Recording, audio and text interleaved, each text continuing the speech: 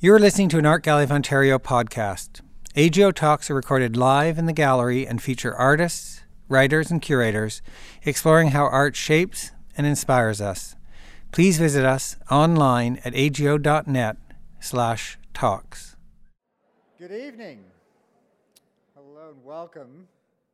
I'm Lloyd DeWitt, Curator of European Art, and it's my pleasure to introduce to you this evening Hugo Chapman of the British Museum. Hugo is a Londoner, studied at Westfield under David Bynum, and spent 10 years at Christie's in Old Master Drawings.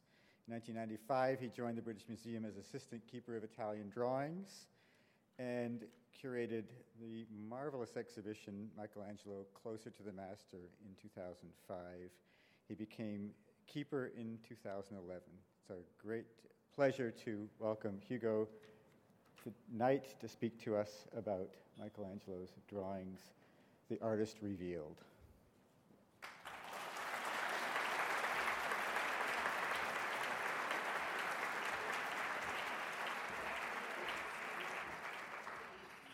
Thank you very much. Thank you, Lloyd.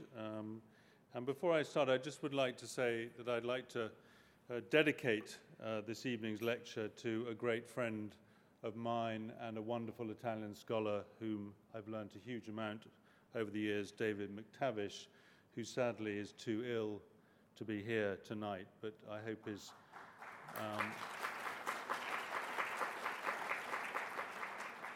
his spirit is very much here. So I would begin by, again, thanking you very much for coming and also congratulating Lloyd and David Wistow on the marvelous exhibition and how lucky you are, Toronto, to have this great show in town from the Casa Buonarroti, the font of Michelangelo's studies. And it's a great privilege, I hope, for all of you to have this show at your fingertips, and you can go and see it, from today onwards.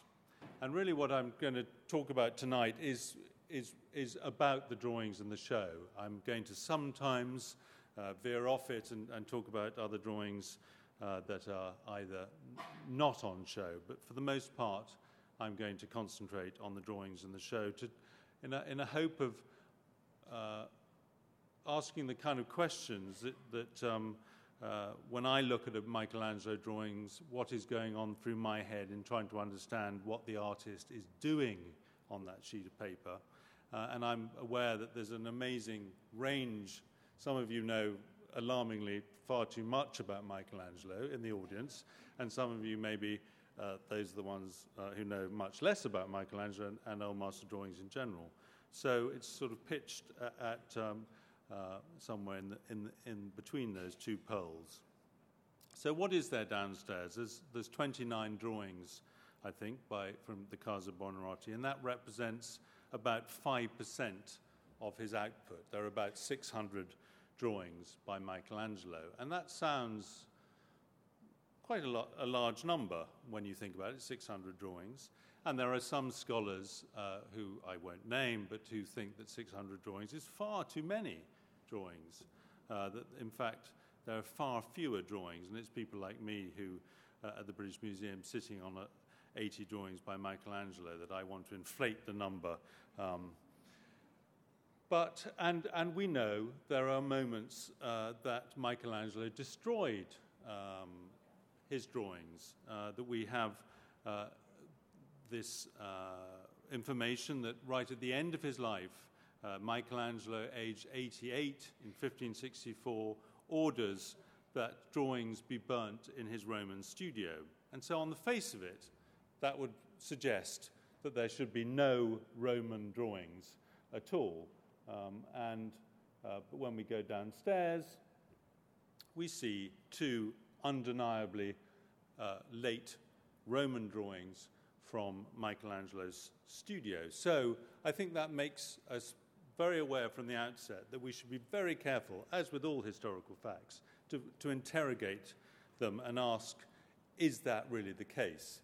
Because if Michelangelo ordered all his Roman drawings to be burnt by those drawings from 1516 to 1534, those are the period when he was in Rome, they should all have gone in the flames, but they're not. Here are two wonderful drawings downstairs, a very heavily worked drawing on the left for San Giovanni dei Fiorentini, one of the many plans that never came to fruition, and on the right, again, a very beautifully worked with lead white highlights of the Porta Pia.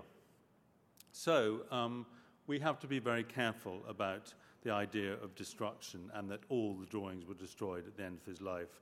But it is true to say that the drawings from the last 30 years are much rarer than those in the preceding periods. And so when we look at that, when we break down that figure of 600 works, we think of this extraordinarily long career of Michelangelo. This is a career that lasts from 1487, when Michelangelo is 12 years old, when he's recorded as picking up a payment for his then master Domenico Ghirlandaio, and it goes all the way until he's 88. So that is a career of 77 years. And when you take those 77 years, this extraordinarily long career, and we know that he was drawing right until the end. There are reports of him as an old man drawing for hours. 600 drawings divided by 77 comes to less than 8 drawings a year. And we know that Michelangelo must have made many, many, many more than 8 drawings a year. So we are seeing a real tip of the iceberg. And that compares very badly, let's say, with Raphael, who has a much shorter career, lasts little more than 25 years. There are 450 drawings by Raphael, and there are 4,000 drawings by Leonardo. Admittedly, some of them are sort of tiny weeds that have been cut up, but still an awful lot more. But still, we have to confront this thing that Michelangelo did order drawings in a variety of points in his career to be destroyed. We know, for example, that in 1518, when Michelangelo has already moved to Rome, from Rome to Florence, he writes to the person who's looking after his Roman studio that he should burn all the cartoons of the Sistine Chapel ceiling. And that probably happened. That's why there are no cartoons of the Sistine Chapel ceiling. As it was, actually, his Roman studio flooded, so even if he hadn't burnt them, they'd have probably been destroyed anyway, so one can take some consolation from that. But what is it that makes Michelangelo want to destroy his work in this way? And one answer to that is provided by Giorgio Vasari in his 1568 Lives of the Artist, his second edition, written 4 years after Michelangelo's death. And Vasari says that the reason why Michelangelo wanted to destroy his drawings is that he did not want to see the effort that has gone into the creation of his work. And that may well be true. That certainly may be an impulse in Michelangelo's wish to destroy his drawings.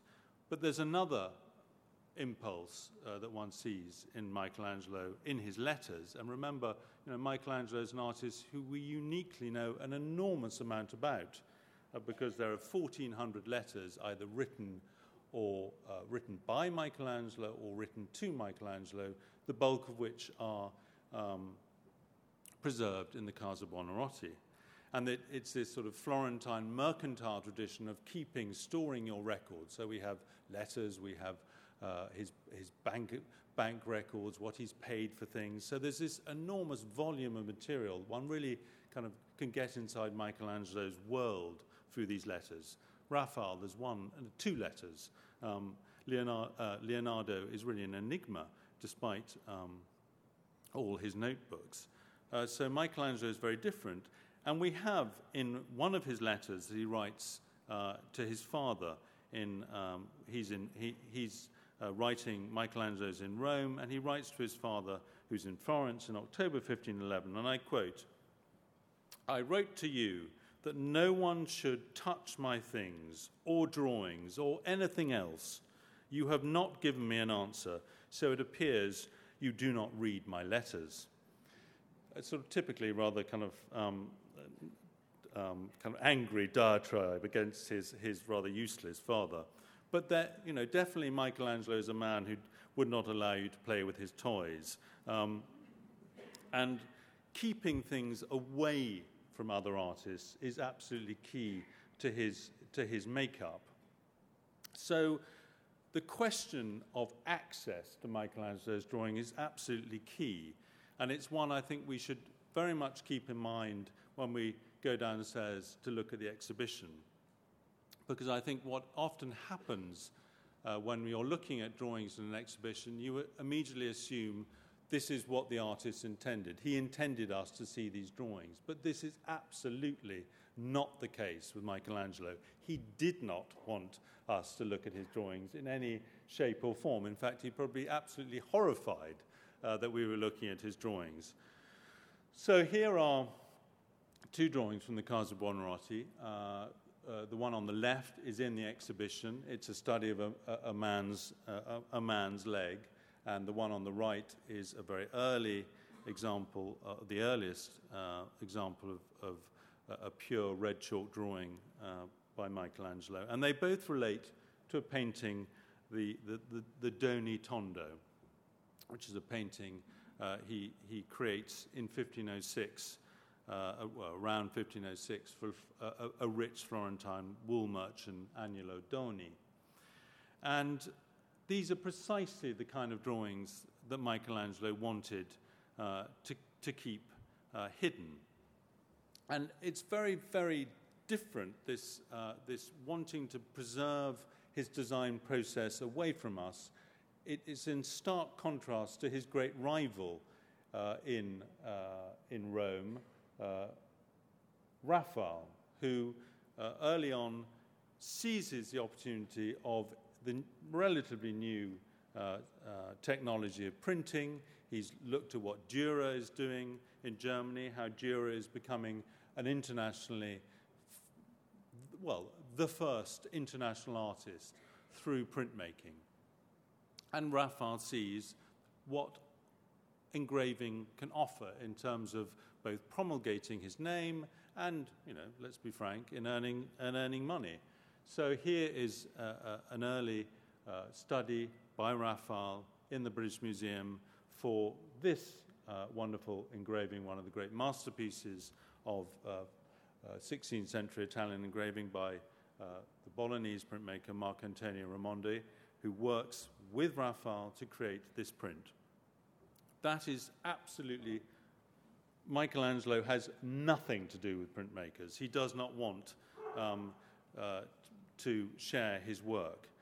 He wants, in fact, to work on a different strategy, a strategy where he builds up his name as a designer in completely the opposite way, by actually being extraordinarily exclusive as to whom he shares his drawings with. And we'll see that in the course of the show. So let's go back to those Doni drawings. And there is the painting in the Uffizi on the right with this extraordinary kind of contrived composition with the Virgin Mary reaching over her shoulder to hold the Christ child who's been handed over by Joseph behind. And so the drawing on the left-hand side, of the bottom left, is a study for Christ's left, no, I always get this wrong, his right thigh, the thigh that's pointing outwards, and we'll see that in a detail. And I think when you look at that drawing,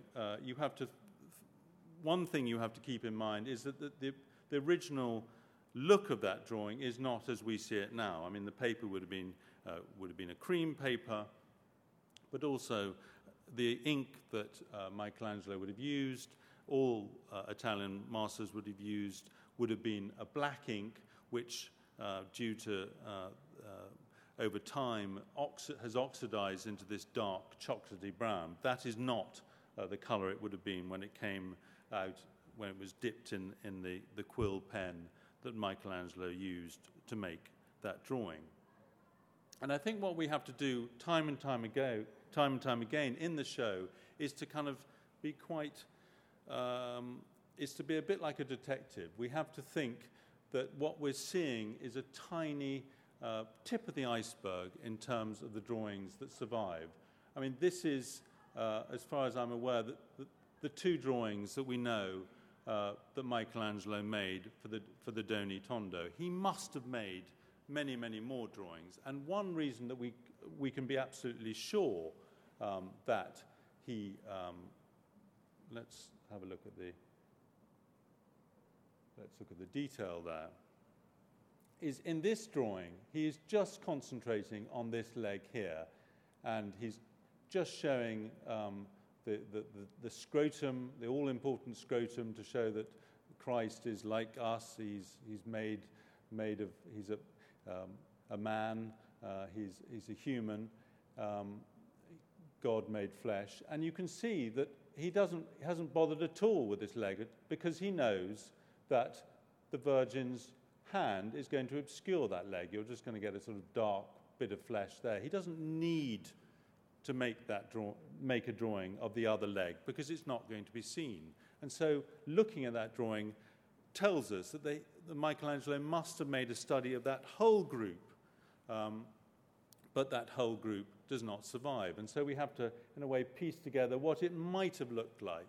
And here's a drawing of very much the same period for the Battle of Cascina from the British Museum, where there are these spidery drawings of figures drawn very quickly, and I would suspect very strongly that somewhere, well, perhaps it still exists, perhaps it's in your attic, I don't know, lucky you if it is, there is a compositional drawing for the Doni Tondo of that type. But we don't have that. So looking at these drawings, we have to sort of fill in the gaps. And going back to the head of the Virgin, he's used a male figure. And of course, that is something that can I go back? That he does spectacularly, and possibly one of the most beautiful drawings that Michelangelo ever produces is this incredible red chalk drawing for the head of Leda. Leda, obviously a woman, but he's used a male figure. And one could, and I've just, the painting that Michelangelo makes for that figure has lost, and so I'd show you an engraving to give you an idea of this, rather kind of sexy painting that, well, for Michelangelo, quite sexy, of this strange coming together of a swan and Leda. But the drawing undoubtedly is this incredibly sensual appreciation of male beauty. And of course, the male body, it is the male body that is Michelangelo's preferred vehicle for artistic expression. And that is undoubtedly connected to his own sexual preferences. He was undoubtedly a gay artist. As to whether he was a practicing gay artist, I leave to your imaginations, and we'll never know. But certainly, it was the beauty of the male body that really is Michelangelo's subject. But I think we should be careful about putting too much weight on it in this particular aspect, because of course, if we look at other artists, the use of a male body standing in for a female is very standard in Renaissance studio practice. So here is a drawing in the British Museum by Luca Signorelli, a Tuscan artist who we know knew Michelangelo and is one of the very few artists that Michelangelo actually is quite nice about, admires his Last Judgment in Orvieto. And here is a case of Signorelli posing two figures, two studio assistants for a Massacre of the Innocents. And so obviously this is a man who's going to kind of stab the child who's not drawn, but here's a man standing in for a woman. So that's absolutely standard practice, and Michelangelo indeed follows it throughout his career of using male bodies standing in for female bodies. But those drawings downstairs for the Doni Tondo, that drawing of a leg, is definitely a drawing that was never intended to be seen outside the studio walls. And another one in that same category, a drawing made by Michelangelo for his own study purposes, is this very developed drawing for the facade of San Lorenzo. So in terms of where we are in Michelangelo's career, he's gone to Rome, he's painted the Sistine Chapel, he's been commissioned to do the Julius tomb, but then a new Medici Pope is elected in the shape of Leo X. Leo X's favorite artist is Raphael, and I think the tension in the papal court between the courtly, affable, wonderfully kind of diplomatic Raphael and the irascible, solitary Michelangelo became too much.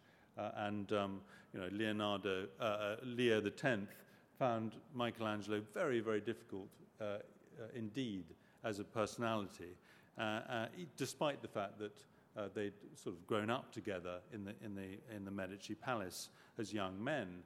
But in a way, his solution to this problem is to send Michelangelo back to Florence to work on this commission, which is to create a marble facade for the Church of San Lorenzo, the church just round the corner from the Medici Palace. And so this is a kind of expression of Medici dynastic continuing patronage. But as you can see from the photograph in the top right, this is not a commission that gets anywhere at all. But this is a late idea for it. We're going to look slightly later on at another drawing, which is an earlier iteration of this idea of the facade. And so here he's come to this incredibly dramatic idea of really covering the whole of the facade of San Lorenzo, not respecting it at all in terms of the forms behind, but to create this amazing sheath of marble around it that actually projects outwards from the brick of the church. And it would have been, extraordinarily expensive to finish, because it would have been all marble. And the trouble with marble is that there's no marble at all close to Florence, and so eventually it has to be abandoned. But on the back of this drawing, which is very close to the model that gets made for the facade for Leo X to look at, on the lower right, which shows you what this very small diminutive drawing, how close it is to Michelangelo's final plan. On the back of that drawing, unfortunately we can't see it in the show, but it is illustrated in one of the panels, we have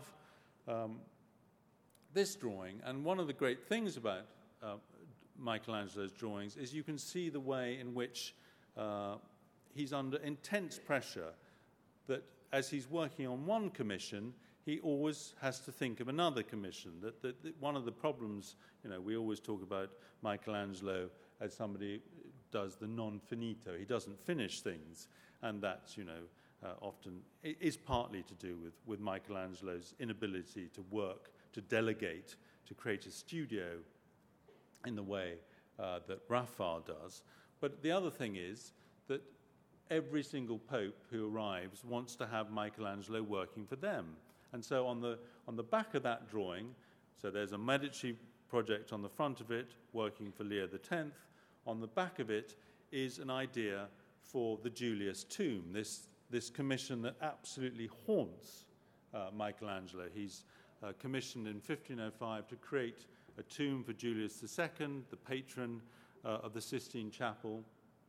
And this is a commission that just becomes, as is often the case with Michelangelo, starts quite sort of in a reasonable form. On the left-hand side is an early drawing in the Metropolitan, which shows a quite, a kind of kind of realistic idea for a freestanding tomb with several figures. But as Michelangelo works on it, which is often the case with his work, it becomes extraordinarily ambitious. The idea is he's going to create over 40 sculpted figures for this Julius II tomb, as well as bronze reliefs. And this is an artist, as I said, who really cannot delegate at all. He finds it extraordinarily difficult to say to another sculptor, you do this, I will do that, I will direct you. And this, in the middle, is the very compromised tomb that eventually gets erected in San Pietro in Vincoli in 1545. So it's a 40-year commission. And it really does haunt Michelangelo, because he's taken an enormous amount of money from Julius II, and he's been, quite frankly, quite deceitful in saying that he needs more money. So it's a commission that he really, at certain points in his career, fears very much for his own life, because the Della Rovere are quite a kind of murderous, thuggish bunch. And, you didn't sort of mess around with papal families. But anyway, so here on the right-hand side is Michelangelo thinking of that figure of the dead Pope. And very characteristically, and you'll see it again and again in the show, is how he often is rotating figures in his mind. The figure is going to be seen from the front, so here, if you can make it out here, is that same figure held up by angels, which is going to be seen from the front. But Michelangelo is a sculptor. He wants to always think what it would look like from the side. But as with many cases in the show, it's an idea that actually doesn't get developed at all. And in the end, he goes for a far less, a sort of more conventional idea of a pope lying on his funeral bier. But so it's an example of how drawings, in a way, show you those many paths that Michelangelo explored and then retreated from, and how the sort of endless possibilities in his head during the creative process. But I think that drawing opens up, if one's asked why is Michelangelo a great draftsman, I would say a drawing like this, a very, very simple drawing, and there are other pure outline drawings in the show, give you that extraordinary quality which only the really, really great draftsmen, whether it be Rembrandt or Matisse or Picasso, have this ability to suggest weight and volume and solidity just by outline. So there's these sort of beautiful moments here where he just sort of digs in a little V there to give you this sort of sagging body, and presses here to get that extraordinary idea of the calf, the weight and the form and the shape of the leg. And I think if you look at other contemporary artists like Leonardo, here's a small little drawing by Leonardo, has that same quality, the ability of an outline to take the form. He doesn't need to shade, it's just a sense of the figure in space is created by that form. And another, although Michelangelo would hate me for saying it, is another artist who can do that, is Raphael. This is a drawing in the BM. But Raphael works in a slightly different way than Michelangelo and Leonardo. He generates forms through these elliptical geometrical forms. He kind of generates them by curve after curve after curve. But it's the same effect, this sense of a figure in space. So I think look at that downstairs and see what Michelangelo can do in line alone. But looking at the drawing on the right gives a very clear idea of something that Michelangelo wanted to deny. Famously, in Michelangelo's sort of ghosted autobiography written by Ascanio Condivi, this very minor artist that Michelangelo picks up, and he gets him to write the his life in 1553, 3 years after Vasari's Lives of the Artists, which includes a biography of Michelangelo, which is full of praise, but does include things that Michelangelo would rather not have mentioned. And in a way, the Condivi biography is one of the great creations of Michelangelo's career. It is the first sort of really crafted biography by a ghost writer. And one of the things that Michelangelo wants to write out of his story is the fact that he was a pupil of Domenico Ghirlandaio. He wants to be seen as miraculously born out of the soil of Florence, and that he's a great artist. He doesn't need to have ever been taught by Ghirlandaio. And in fact, when Vasari, in his second edition of the Lives of the Artists, he goes to Ghirlandaio's son, and he finds the contract that shows that that Michelangelo was an apprentice, and that contract has disappeared. But we know that he was in Domenico Ghirlandaio's studio in 1487. So he definitely was an apprentice of Ghirlandaio. And we see that even if we didn't have any of those contracts, I think in looking at this very notational way that he draws, is very closely linked to Ghirlandaio. So this is, on the left-hand side, a drawing by Ghirlandaio from the Great Commission that he paints in Santa Maria Novella, the Tornabuoni Chapel. So here he is sketching out very, very quickly with extraordinary economy of means the composition. And you can see, I think, in this very notational style, an oval for the head, little knobbly forms for the arms and hands. This is exactly the style that Michelangelo picks up. So his drawing, in a way, reveals that he is a pupil of Ghirlandaio, much as he would like to deny it. And you see that notational style in one of the largest drawings, a drawing, I have to say, that I don't particularly love in the show. I mean, I think it's slightly mechanical, and I think, it's possible that large parts of it, the rule bits, were done by some studio assistant rather than by Michelangelo himself. At least I hope so, because it's lacking the inspiration. But the great thing in it, so this is an earlier idea for the facade of San Lorenzo, the one that we saw earlier, and a much less developed idea for it. This is when he's really thinking of the facade as a sculptural screen. And so here he has these figures of San Lorenzo, and again, very, very quickly drawn, very, very quickly, these wiry little figures, showing that Ghirlandaio influence still.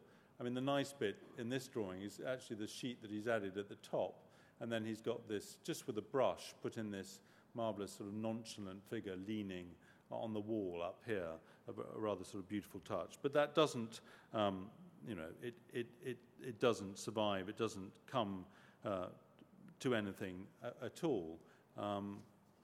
But it is, and one has to think what this drawing might have been for. It's a very large drawing, and it's probably a preliminary idea for a drawing to be shown to Leo X as an idea of what Michelangelo had in mind to be sent for the facade of San Lorenzo. And the idea of drawing as a means of communication is something that we see in the exhibition. The idea of a drawing as a means of an artist getting a patron to understand what he has in mind. And this probably was a drawing, I think, intended for Leo X, but it's not completed. It may well have never been sent from Florence to Rome. But the idea of drawing as a form of communication is not invented by Michelangelo by any means. And this is a drawing, again, in the British Museum by the Ferrarese artist, Cosimo Tura, of a Virgin and Child with saints. And you might ask in the audience, why is this person in the rostrum saying this is definitely a drawing to be shown to a patron? And the reason is that behind all these figures, he has written here, horo, meaning oro, gold. He writes gold, gold, gold, gold, gold, gold. Now, unless you think that Tura has some sort of dementia and he needs to remind himself that there's gold, what's clear is this drawing is made for a patron who's very, very worried that this painting that Tura wants to paint for him is not going to have enough sort of bling in it. And so Tura is definitely saying, it's got gold in it. And so that is, he's sending it off to a patron to remind him that this is definitely going to be what he wants. Sadly, the painting doesn't survive. So this is a form of communication between artist and patron. And this becomes very, very important, drawing as a channel of communication, when Michelangelo is moved off San Lorenzo facade. Leo X realizes that he just cannot afford the enormous quantity of marble that it would need to consume, and that he in fact decides that Michelangelo should move and work on projects inside the church of San Lorenzo, and particularly the burial chapel, the new sacristy, the Medici chapel, on one side of the church, and on the other side of the church that he should work on the library. And for the most part, his patron is not Leo X, it is his cousin, Clement VII, who takes over as Pope in 1524. Now, Clement VII I think is nothing short of a miracle in Michelangelo's life. He is the most wonderful patron. And we have to imagine, this is a drawing on the right-hand side. This is a study for the ceiling panels of the chapel, the Medici chapel, the new sacristy. And this is a drawing done specifically, if we think of that public and private, this is a drawing done specifically to be seen. This is a drawing done by Michelangelo for Clement VII. And it's, to me, is deeply moving. There is Michelangelo, who has been raised, after he leaves Ghirlandaio's studio, he is invited by Lorenzo the Magnificent to become a member of the Medici household. He lives for undetermined period, but maybe 4 or 5 years in the Palazzo Medici, and there he gets to know both Leo and his cousin, the future Clement VII. And whereas Leo X really cannot get on with Michelangelo, whereas Leo cannot get on, Clement VII really does understand how Michelangelo ticks. And he's an extraordinarily kind of sympathetic patron, despite the fact that actually Michelangelo at every single turn betrays him, because Michelangelo is, by nature, he's anti-Medician. He wants Florence to be ruled by a republic. But in this period, when Florence is being governed by the Medici, there is Clement in Rome. He's having a terrible time. He's an appalling pope.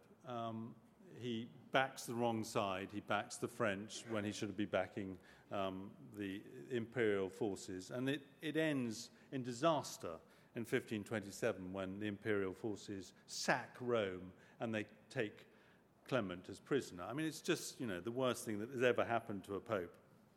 And as everything goes wrong, the one solace in his life for the poor old pope is these letters and drawings by Michelangelo. And we have these extraordinary correspondence between Michelangelo and Clement in Rome commenting on these drawings that are being sent to him. And so this is one. This is a drawing done in a very clear style for Clement to comment upon. And it's an idea that actually doesn't come to anything. Clement toys with the notion of actually putting stucco figures in the coffering of the new sacristy. And I don't think Michelangelo is remotely keen on this idea, partly because it would detract from his architecture. But he, gives it a go, and then above shows what it would look like without anything. And that's indeed what happens. And another example of one of those drawings done for Clement is this one, which is for, so here we are, there's the Medici Chapel, the new sacristy. This is the library, and there's the Ricchetto there. And the idea here was, at the end of it, was to build this triangular building, which was to house the most precious of Lorenzo the Magnificent's manuscripts. And here, I think, is a chance to actually hear Michelangelo's voice, because he writes on this drawing, and he writes something directed towards Clement. So he says, it's all about where the building can be built, because on this side, there's the Palazzo of the Martelli, and the Martelli are rather difficult, and you can't it can't be moved. These walls can't be pushed out. But here, he says, di qua si può fare quello che ti pare perché è dei preti. Here you can do anything you like because it is of the priests. It's, you're the Pope, they're priests, if you want to not, move it. And there's a rather, in this bit here, he talks about La Haza, which if you've ever been to Tuscany, they have this, if you ask a Tuscan to pronounce Coca-Cola, they say ho ho hola. And so here you get this Florentine intonation where he writes Casa, C-H-A-S-A. And so you can hear Michelangelo's Tuscan accent expressed through this beautiful writing. And again, it is a wonderful creation of Michelangelo, is that he is writing in this wonderfully elegant script. And another example of these elegant drawings that Michelangelo produces for Clement is this one on the right for an unexecuted idea for the tombs of Clement and Leo X in the choir of San Lorenzo. And I think I've talked about how Michelangelo is often looking at things from different angles, and I think it's an acknowledgement of the sophistication of Clement, his patron, who really understands architecture, is that he does the elevation and then he does the ground plan. And he knows that Clement is so used to looking at drawings, at architectural drawings, that he will understand that these two are related. So he can just draw this column, but he's showing you here that there's another column behind it. And he's done it in a rather lucid, with this beautiful use of wash to explain the different planes of this tomb design. But even so, if you look up here, there are changes. He cannot resist tweaking and making changes. And again, he's sufficiently relaxed enough with Clement to be able to send a drawing like that. And this, I just put on the left-hand side, is an example of a much rougher drawing of the kind of architectural drawing that Michelangelo is producing when he's not got Clement in mind. And when you think of this extraordinary kind of relationship between Clement and Michelangelo, how Michelangelo was really nurtured and looked after by Clement, did everything he could to kind of send money to him and send him encouraging messages, because he knew that Michelangelo was always needed encouragement. And then, of course, the moment the Medici are pushed out as a result of the sack of Rome and the papacy losing control, what does Michelangelo do? He says, yes, I love the Republic, I'm going to help fortifications of the city. And two of these are in the show. Now, that one and that one are both in the show. But I'd show you other examples of these fortifications that Michelangelo creates and never builds because he doesn't have time. The Florentine Republic just doesn't last long enough. But all those sort of lines of fire, those are lines of fire raking in to the troops of Clement VII. I mean, there's a sort of think, whoa. But such is Michelangelo's desire for his beloved Florence to remain a republic that he's absolutely willing to ditch his patron and work for the Republic. But what is so wonderful about Clement is the moment Florence falls, does Clement punish Michelangelo? Absolutely not. He just says, get back to work on the Medici projects. Because, hey, it's only politics. And what's more important is having Michelangelo working away on your great commissions. And to develop again this idea of public and private is this great drawing in the show, which is Cleopatra. And this is a drawing we move a little bit later in Michelangelo's career. He's in Florence. He goes in 1532. He leaves Florence for a short period in order to go and renegotiate the contract with the Della Rovere family for the Julius II tomb.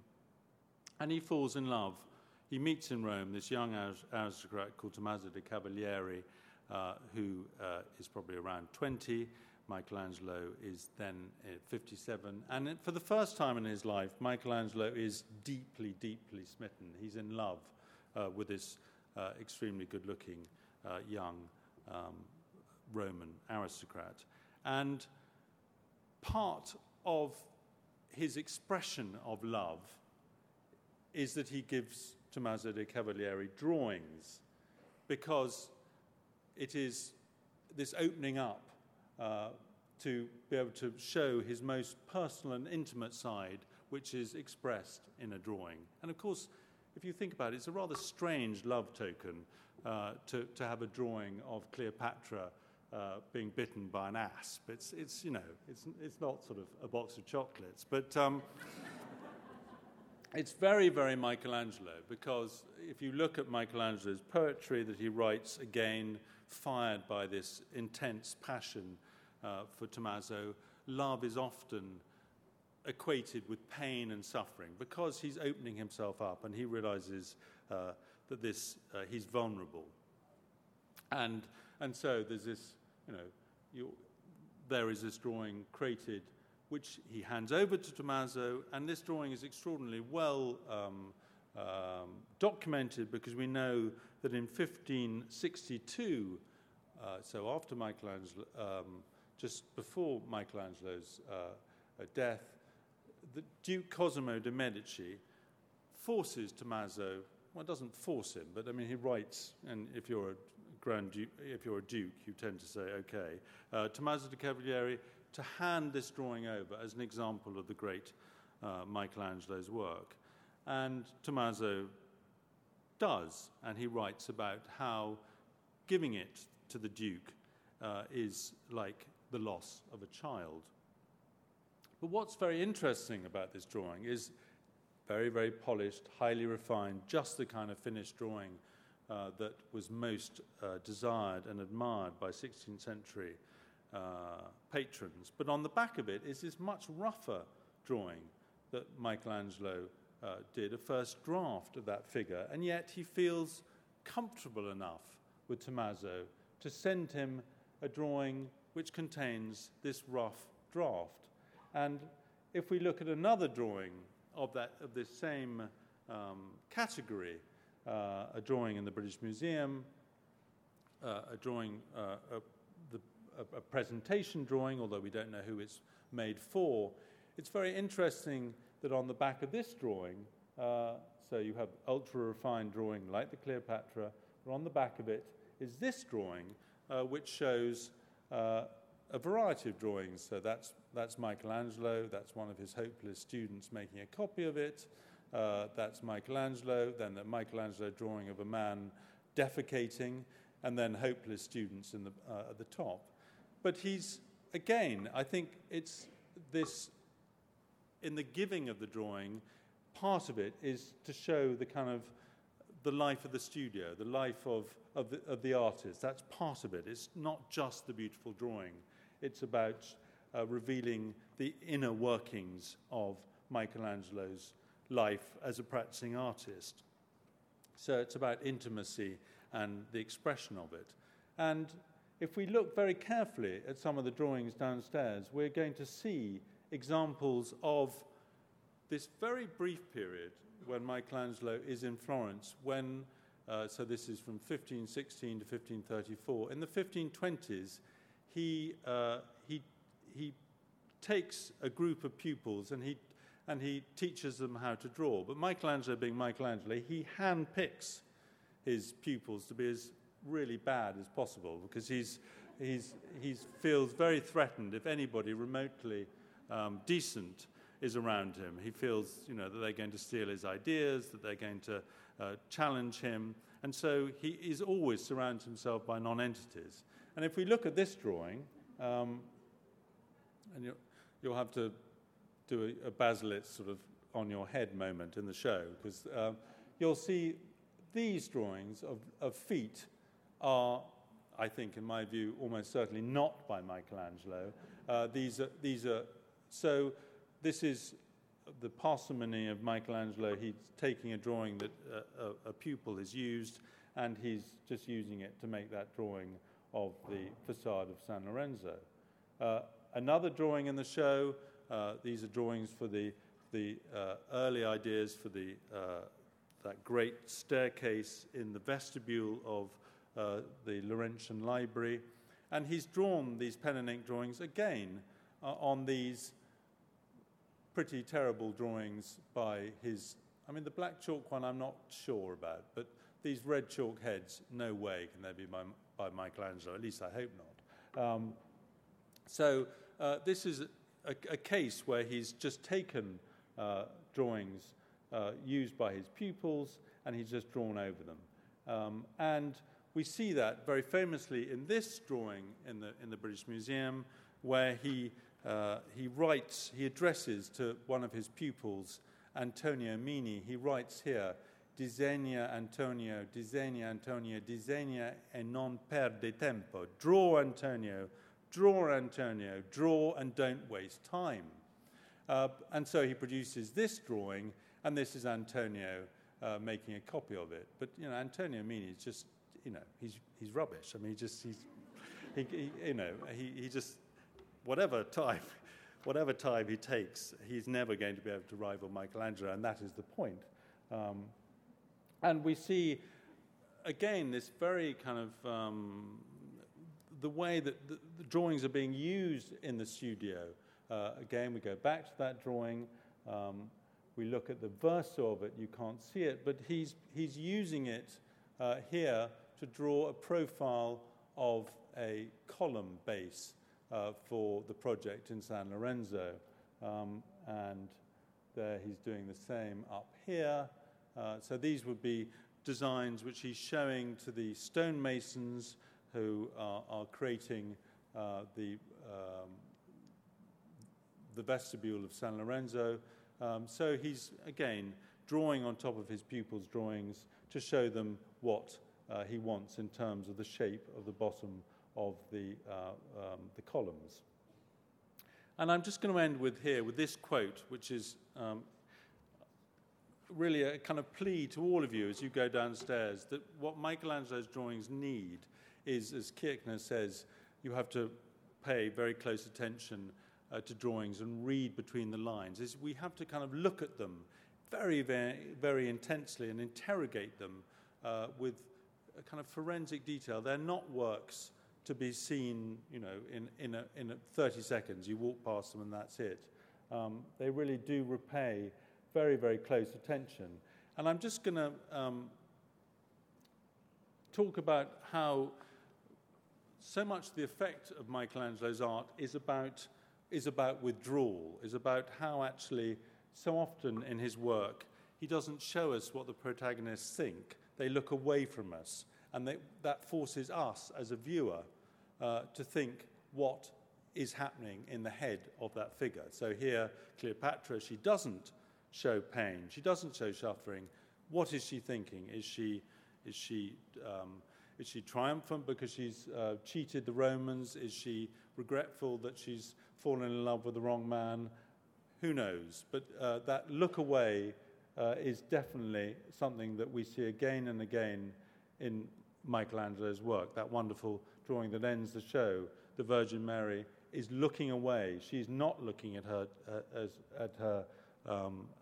infant. What is she thinking? Is she thinking about the fact that she will be holding her son's dead body? Is she aware of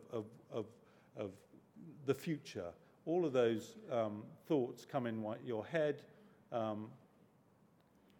A portrait drawing, only one of two portrait drawings. This one's in the British Museum. Andrea Quaratesi, very much a portrait of an old man looking at a young man. Quaratesi is not looking at us, he's looking away from us.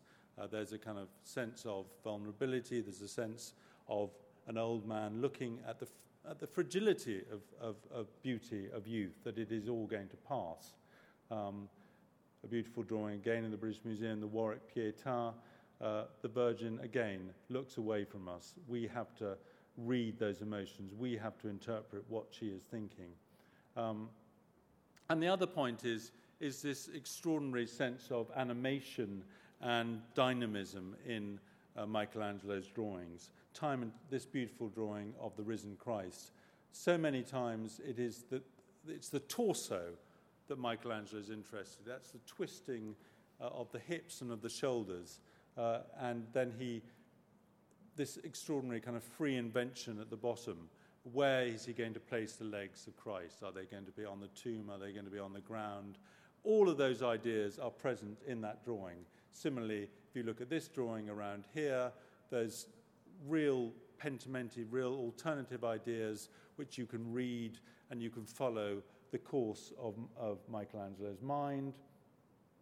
This, again, drawing in the show, there's all sorts of alterations here to the position of Isaac's head. He's originally draws him looking in this direction and then turns his head so he's actually looking up at the angel. And there's also changes to this arm. Originally he has the kind of the knife under his son's throat, and then he decides on that. So you really need to look at these drawings extraordinarily closely to see these changes. And these are not changes that Michelangelo wants to close off. These are all variations that can be taken up later. That they are always accessible through the ability of a drawing to be layered. And it is one of the great things about drawing, unlike a painting where it's covered, a drawing, that accretion you can see in those lines. Again, I just show a fortification drawing again in that layered approach that you see. And I suppose the greatest example of that in the show is this very late drawing in the Porta Pia, where you're going to, you see that there are all sorts of different forms here that he's gone for. Originally, I went for a triangular pediment, then he went for a semicircular one, then he decided to go again for the triangular pediment. All of those forms are in that drawing. All of them could be developed, could become the form, that he's not closing any of those off. And I suppose that, to me, comes very, very close to these extraordinary late drawings, which are really a kind of form of prayer, I think, where Michelangelo is drawing the crucifixion, where the figure, he works and works and works figures like this, and so the Virgin Mary has her arms out, but she also has her arms crossed, an acceptance, anguish at what she's seeing, but also acceptance, a gesture of acceptance at what she sees her son dying on the cross. And it, I think, to conclude with, it is that amazing ability through drawing to see the progress in Michelangelo's mind, that really the way that drawings bring you close to one of the great creative minds of Western art. And I hope all of you will return many times to see the show downstairs, because I think it is an extraordinary opportunity to become close to Michelangelo. Thank you very much.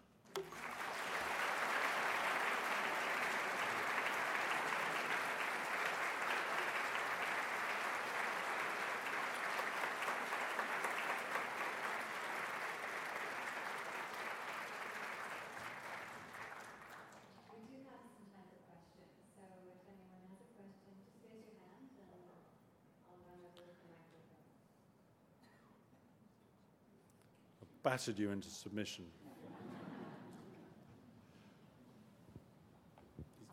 Sorry. You mentioned that you have, or the British Museum has 80, or about 80 drawings. Does the Queen have Michelangelo drawings as well? She does.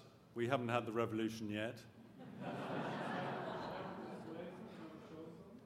She does show them. I mean, as if she decides. But yes, you can go to Windsor Castle, and you're able to look at her drawings. She has a wonderful drawing from this group, the Crucifixion. She's got a very good group of Michelangelo drawings. Not 80, maybe 25 odd, but really, really good quality ones that come from the Farnese family. So yeah, well worth a look. And she does show them, to be fair, before the revolution. That's the end of my knighthood.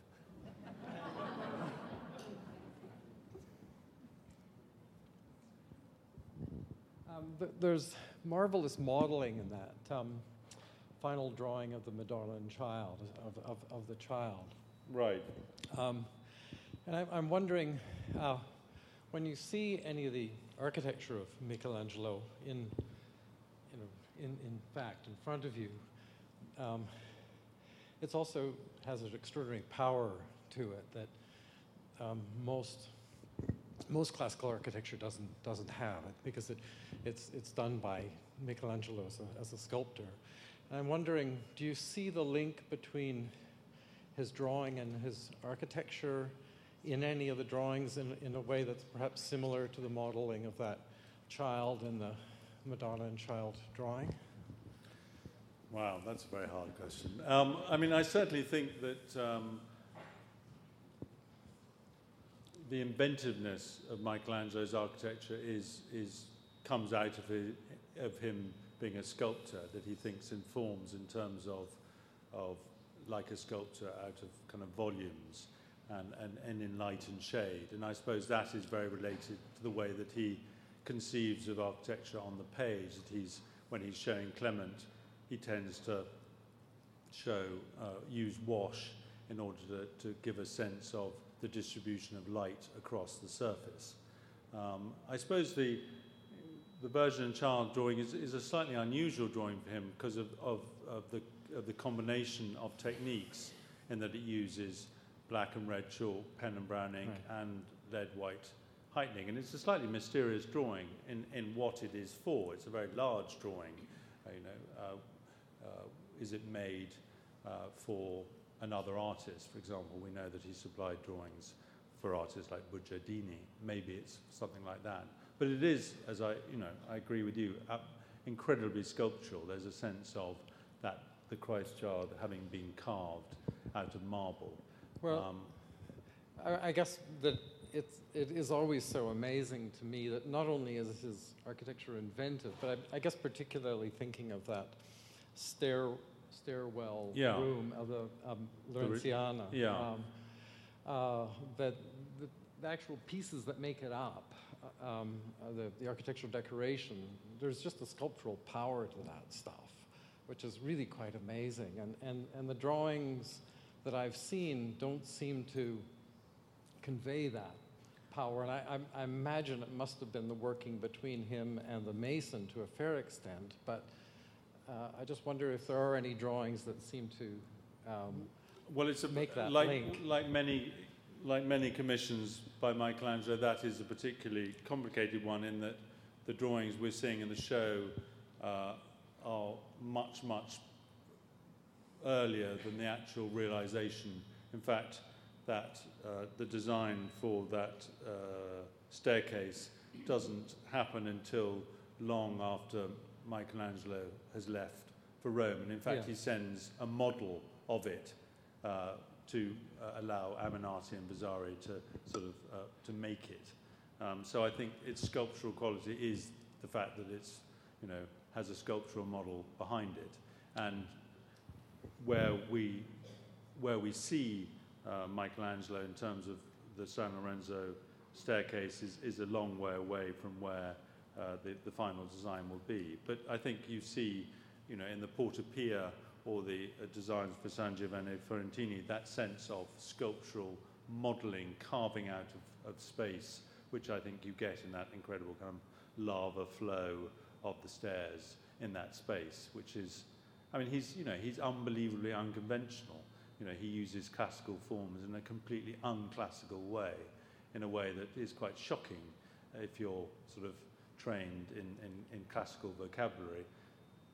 Michelangelo doesn't really care about that. It's all about effect, and you know, that's, I think, why we love him as an architect. It's not that he follows the rules, he breaks rules in these incredible inventive flights of fancy.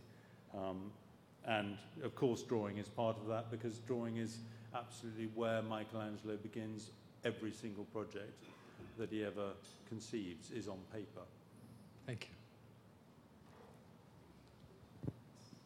Just wondering, have you seen infrared or X-ray images of the painting that show whether it's drawing on paper, or did you work it out?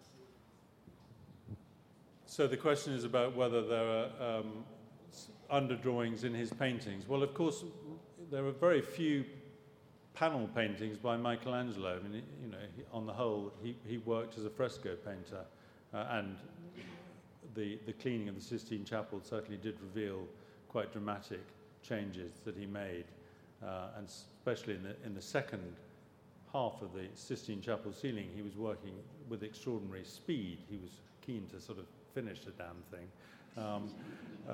And so he's working with a fluency that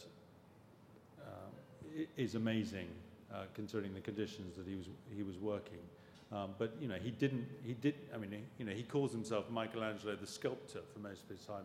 He definitely doesn't want to be thought of as a painter, and that's of course one of the great conundrums in Michelangelo's career. Is the only training that we know that he has is as a painter. How did he become such a great sculptor? You know, where did he receive his training as a sculptor? We just don't know. But the answer is there's the early, that there are two early panels in the National Gallery,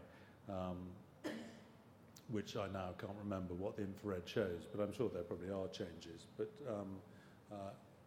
on the whole, Michelangelo is an artist who likes to make changes. You only have to look at his sculptures. The two marble tondi that he produces in Florence, he has to abandon because he makes so many changes, he runs out of marble. He's definitely an artist who likes to keep on inventing as he's working, which makes him, I think, so exciting. Okay, forest of hands. Oh no. Hello. I was just wondering, with regards to the paper of the drawings and how the drawings are holding up. I guess over 70 years, the quality of the paper may have changed, or did they think that was a very important thing, as they were always just sketches and drawings? And are we able to look after them, you know, so that they'll stand the test of time? Well, that's a very good question. I think paper is absolutely fundamental to what Michelangelo does. He's an artist who uses a huge amount of paper. He's very parsimonious in his use of paper. You see in the exhibition, there are cases where writing is coming back through from the verso. He's often using, bits of paper where he's recorded expenses to draw on, and I've shown you those drawings, where he's using sheets of paper that have been used by his pupils. I mean, thankfully, paper is a very tough material. Paper in that period is made out of cloth. It's handmade. It's made from beaten up bits of linen.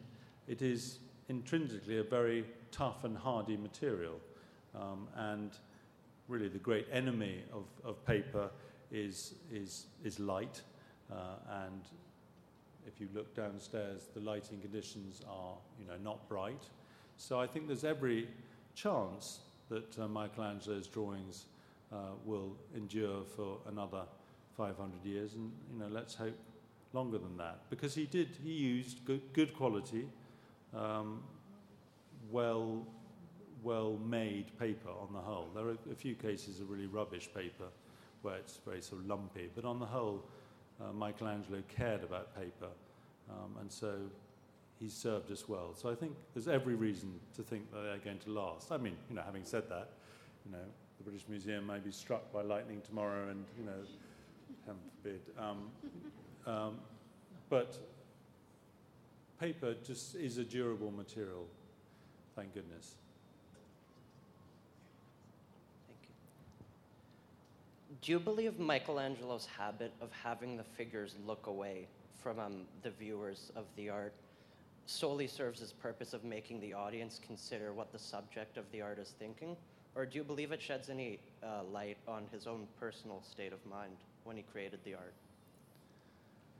Well, that's a tough question, because, you can read through 1,400 letters, as I have, and Michelangelo tends to be very, although his state of mind can be,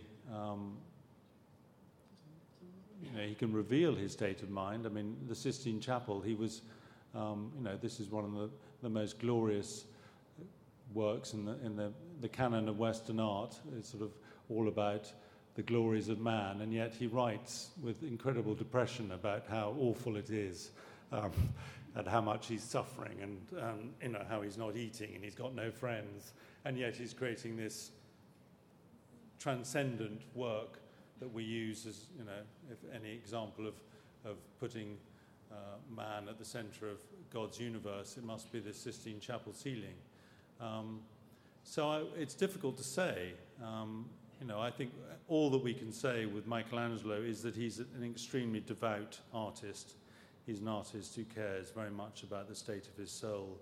His religious art is very profoundly and deeply felt. And so when he's painting a Madonna and Child, or he's painting drawing a Madonna and Child, or drawing a Pietà, he really is very, very much thinking about the emotions, because he himself is worried about the state of his soul. And so I think it's up to you to decide, all of us, to decide whether he's thinking of himself or reaching out to us. I think a bit of both. But one always has to keep in mind, are these drawings intended to be seen by anybody else except for him? And a lot of the drawings, like the Virgin and Child, probably were intended to be seen, but a lot of them weren't. But that doesn't change their incredible power, their expressive power, even if he didn't want us to see them. So, yeah, up to you.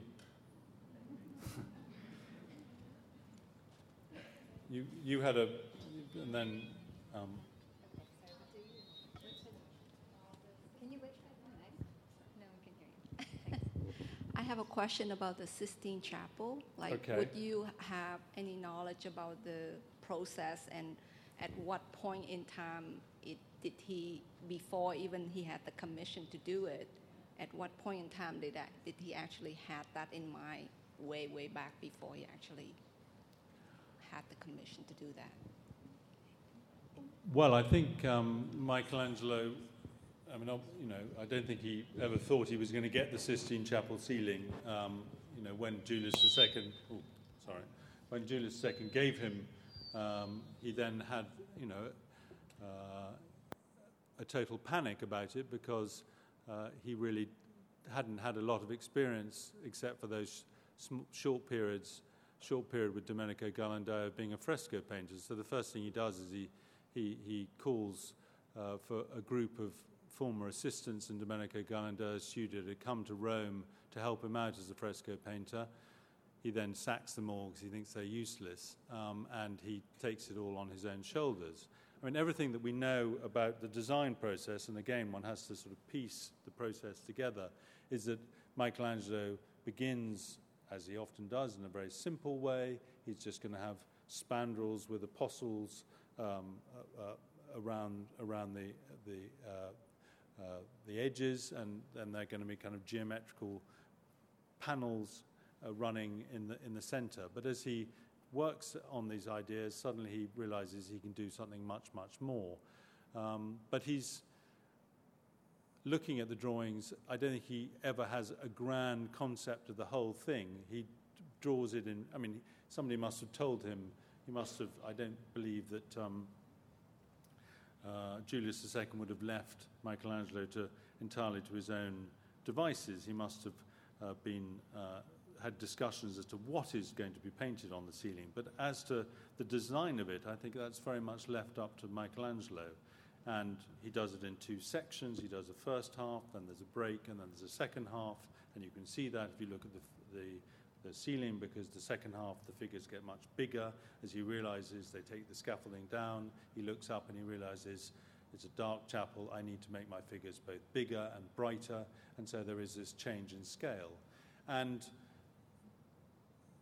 the drawings for the second half, he changes technique. A lot of them are in red chalk, which is much sort of clearer and brighter because he's thinking of the effect of the finished work. And so, you know, I think he's designing the section that he's about to paint while he's painting another section. So he does it sort of sequentially, although he must, at the beginning, have worked out the structure of it in order to paint it. But it evolves in a quite kind of organic way. And if you look from one end to the other end, you see there's a great change in scale, and it becomes a much more dramatic, the figure of Haman sort of leaping out into the space of the chapel.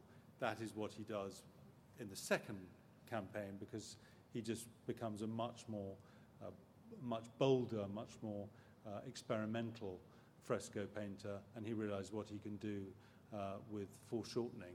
If you look at the other end, it's really quite tame in comparison, because, you know, he's really learned as he's on the job. So the drawings are a very key way of understanding Michelangelo's progress in that project. Could you show us that quotation again and remind us of its significance in terms of his work? Well, it's oh God. Where are we? We'll go down. It's from, I came across it reading about German Expressionist print, so it's incredibly relevant to this particular show. So it's Kirchner. We have to look at drawings in the same way we read a letter from a close friend, and also pay attention to what is written between the lines. It just is a sort of plea for all of us. Is, you know, I mean, I do it exactly the same. You know, we're now very well versed in looking everything in about 3 seconds. You sort of flick through your whole life. And there are certain moments when, you know, we have to stop and actually, you know, slow down and look. And I think, you know, that's what Kirchner is saying, that we have to look at drawings. We have to understand not what is in them, but what is intended by them. And I think if we slow down and look at Michelangelo's drawings, you know, we're in for, you know, we're not going to waste our time. Okay.